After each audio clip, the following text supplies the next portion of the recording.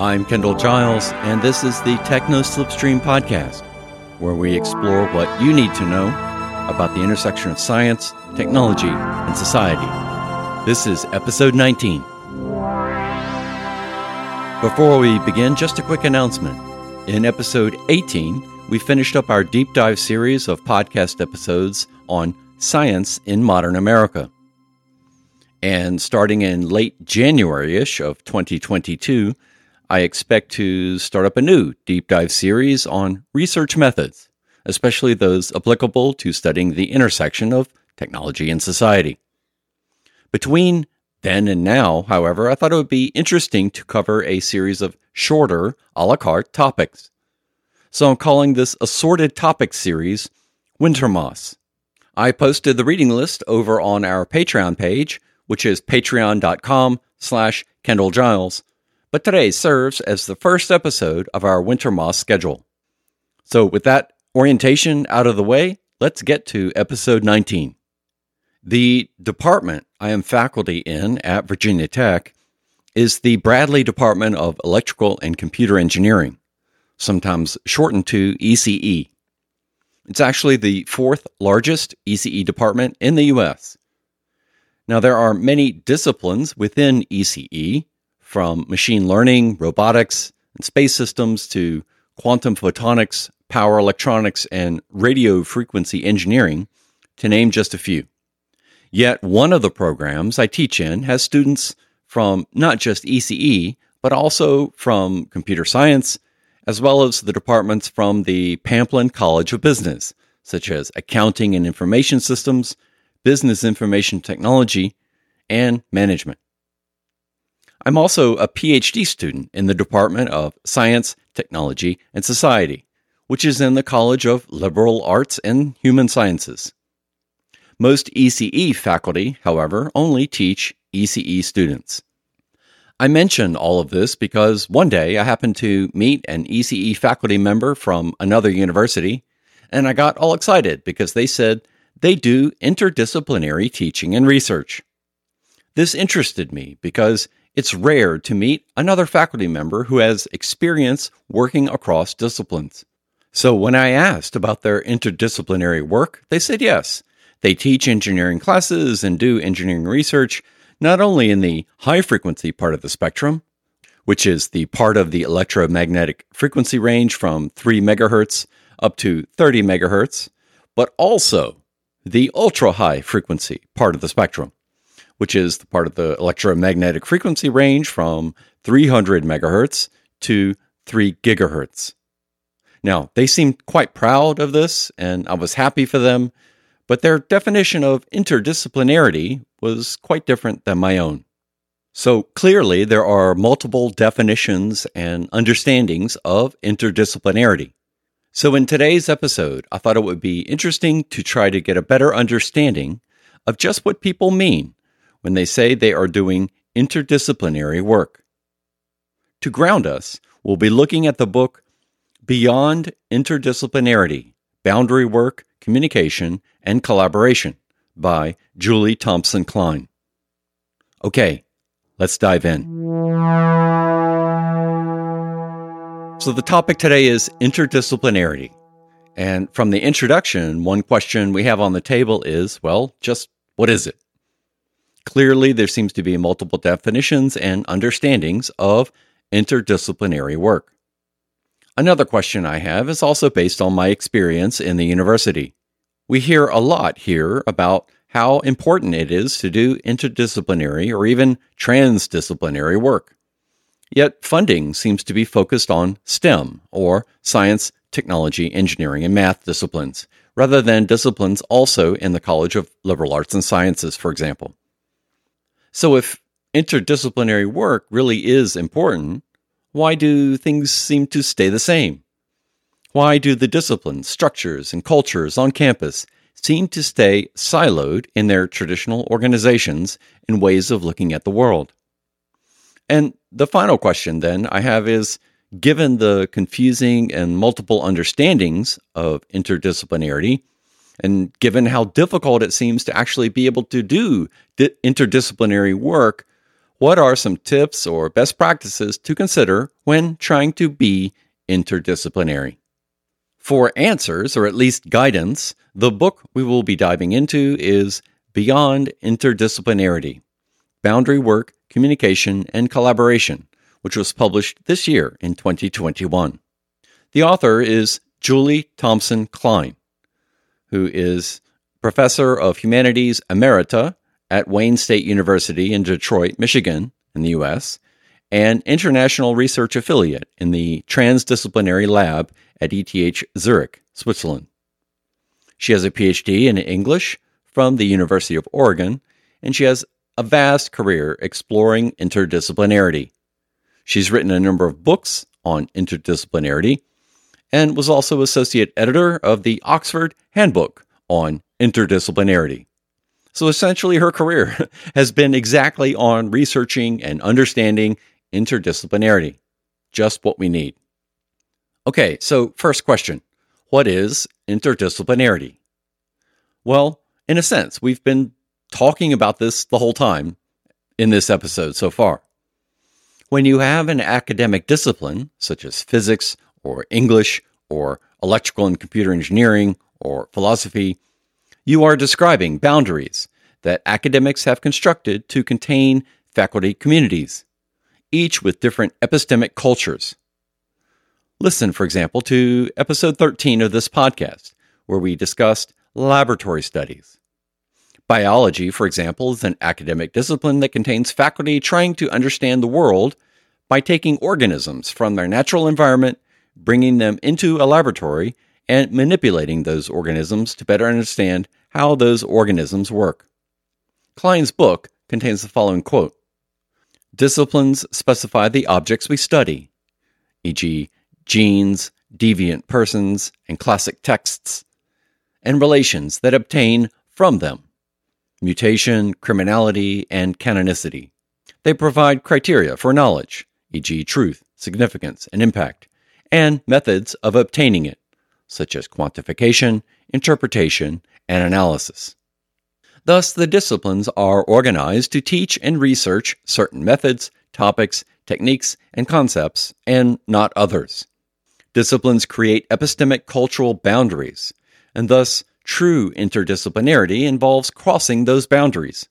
While that engineering faculty member I mentioned in this episode's introduction could in one sense be correct that they were indeed interdisciplinary because they did research not only in the HF, or high-frequency part of the electromagnetic spectrum, but also in the ultra-high-frequency part of the spectrum.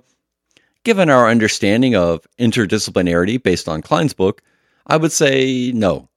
They are not doing interdisciplinary work. They are still viewing the world as an electrical engineer. They might be using different formulas to plug in their frequencies, or maybe they might submit their different publications to different electrical engineering journals, one focused on HF methods and one focused on UHF methods, for example, but it's still just electrical engineering.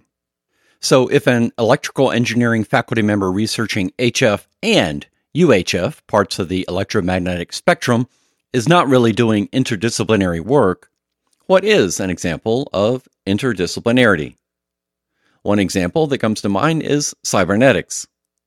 In 1948, Norbert Wiener published the book Cybernetics, or Control and Communication in the Animal and the Machine, where he proposed a new approach for understanding self-regulating machines based on how biological organisms functioned. Wiener's idea was to combine methods and viewpoints from biology, information theory, neuroscience, computer science, psychology, and mathematics to create machines that could think, learn, and operate in the real world. The deep learning artificial intelligence algorithms that we read about in the news today that can play chess and classify images grew from this early cybernetics work. Okay, so if cybernetics is an example of interdisciplinary work, that leads us to our second question. Why is doing interdisciplinary work so difficult? After all, we don't have cybernetics departments in universities today. Well, Klein uses the metaphor of critical mass to suggest that while disciplines can change over time, and new disciplines can form, in order for changes to stick, there needs to be enough dedicated scholars and educators, large enough research and educational programs, sufficient finances, infrastructures, and scholarly knowledge, and a self-defined identity. Author Jean-Pierre Dupuy argues in his book on the origins of cognitive science, the mechanization of the mind, that cybernetics largely evolved into what is today known as cognitive science, which combines researchers from philosophy, linguistics, anthropology, neuroscience, artificial intelligence, and psychology. Yet even in cognitive science departments today, those core disciplines remain largely intact. It is taking a very long time to transcend the boundaries of those core disciplines to form a new science of mind. For example, in the cognitive science program at Indiana University, they say that they explore the science of the mind by encouraging collaboration between many participating disciplines. Thus, perhaps similar to what Boromir says in Lord of the Rings, that one does not simply walk into Mordor, in academia, one does not simply walk into a discipline to change it or to create a new one. Faculty in a discipline have established bodies of knowledge, research processes and methods, notions of rigor, and ways of distributing new discoveries and information. So there is often rigid resistance to any attempts by transgressing outsiders to bring in new methods or to change existing methods. So change can happen, but it can take a long time and needs a significant mass of support to make any change lasting. So this brings us to our last question about interdisciplinarity. What are some tips or best practices to consider when trying to be interdisciplinary? For the first tip, I'll refer us back to the Techno Slipstream podcast, episode number 8, where we talked about the book Rethinking Expertise by Harry Collins and Robert Evans.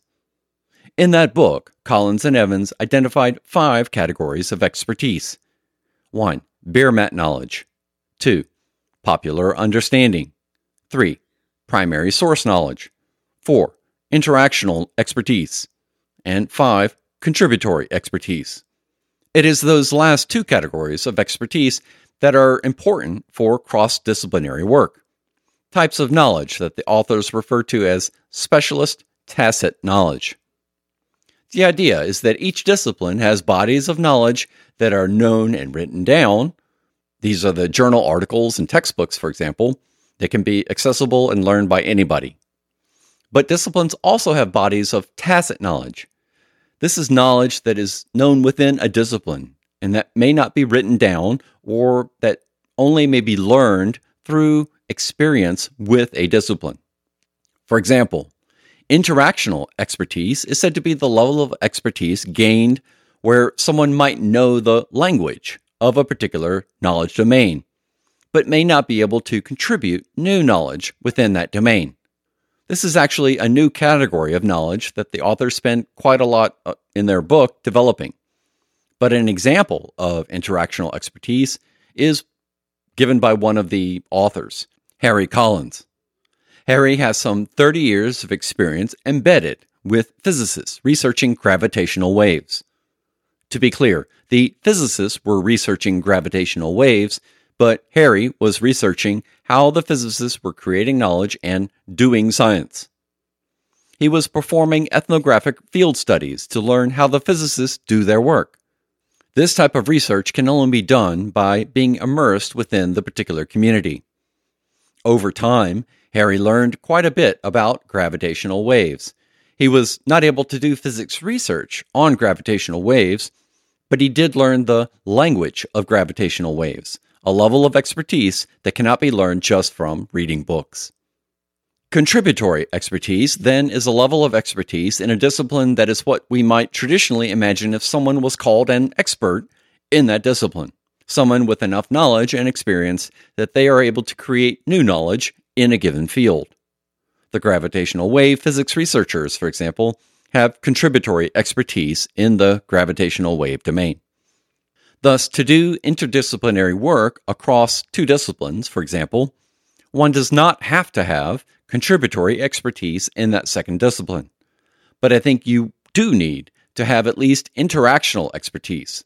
You would need to have an understanding of the language used by that second domain, along with the rules of practice and other tacit forms of knowledge held dear by that discipline. Otherwise, you're just going to cause confusion as you talk past each other. You gain this interactional expertise through enculturation within a community, which does take time. This is one reason why, I think, engineers have such a hard time with ethics and understanding bias, for example, within artificial intelligence.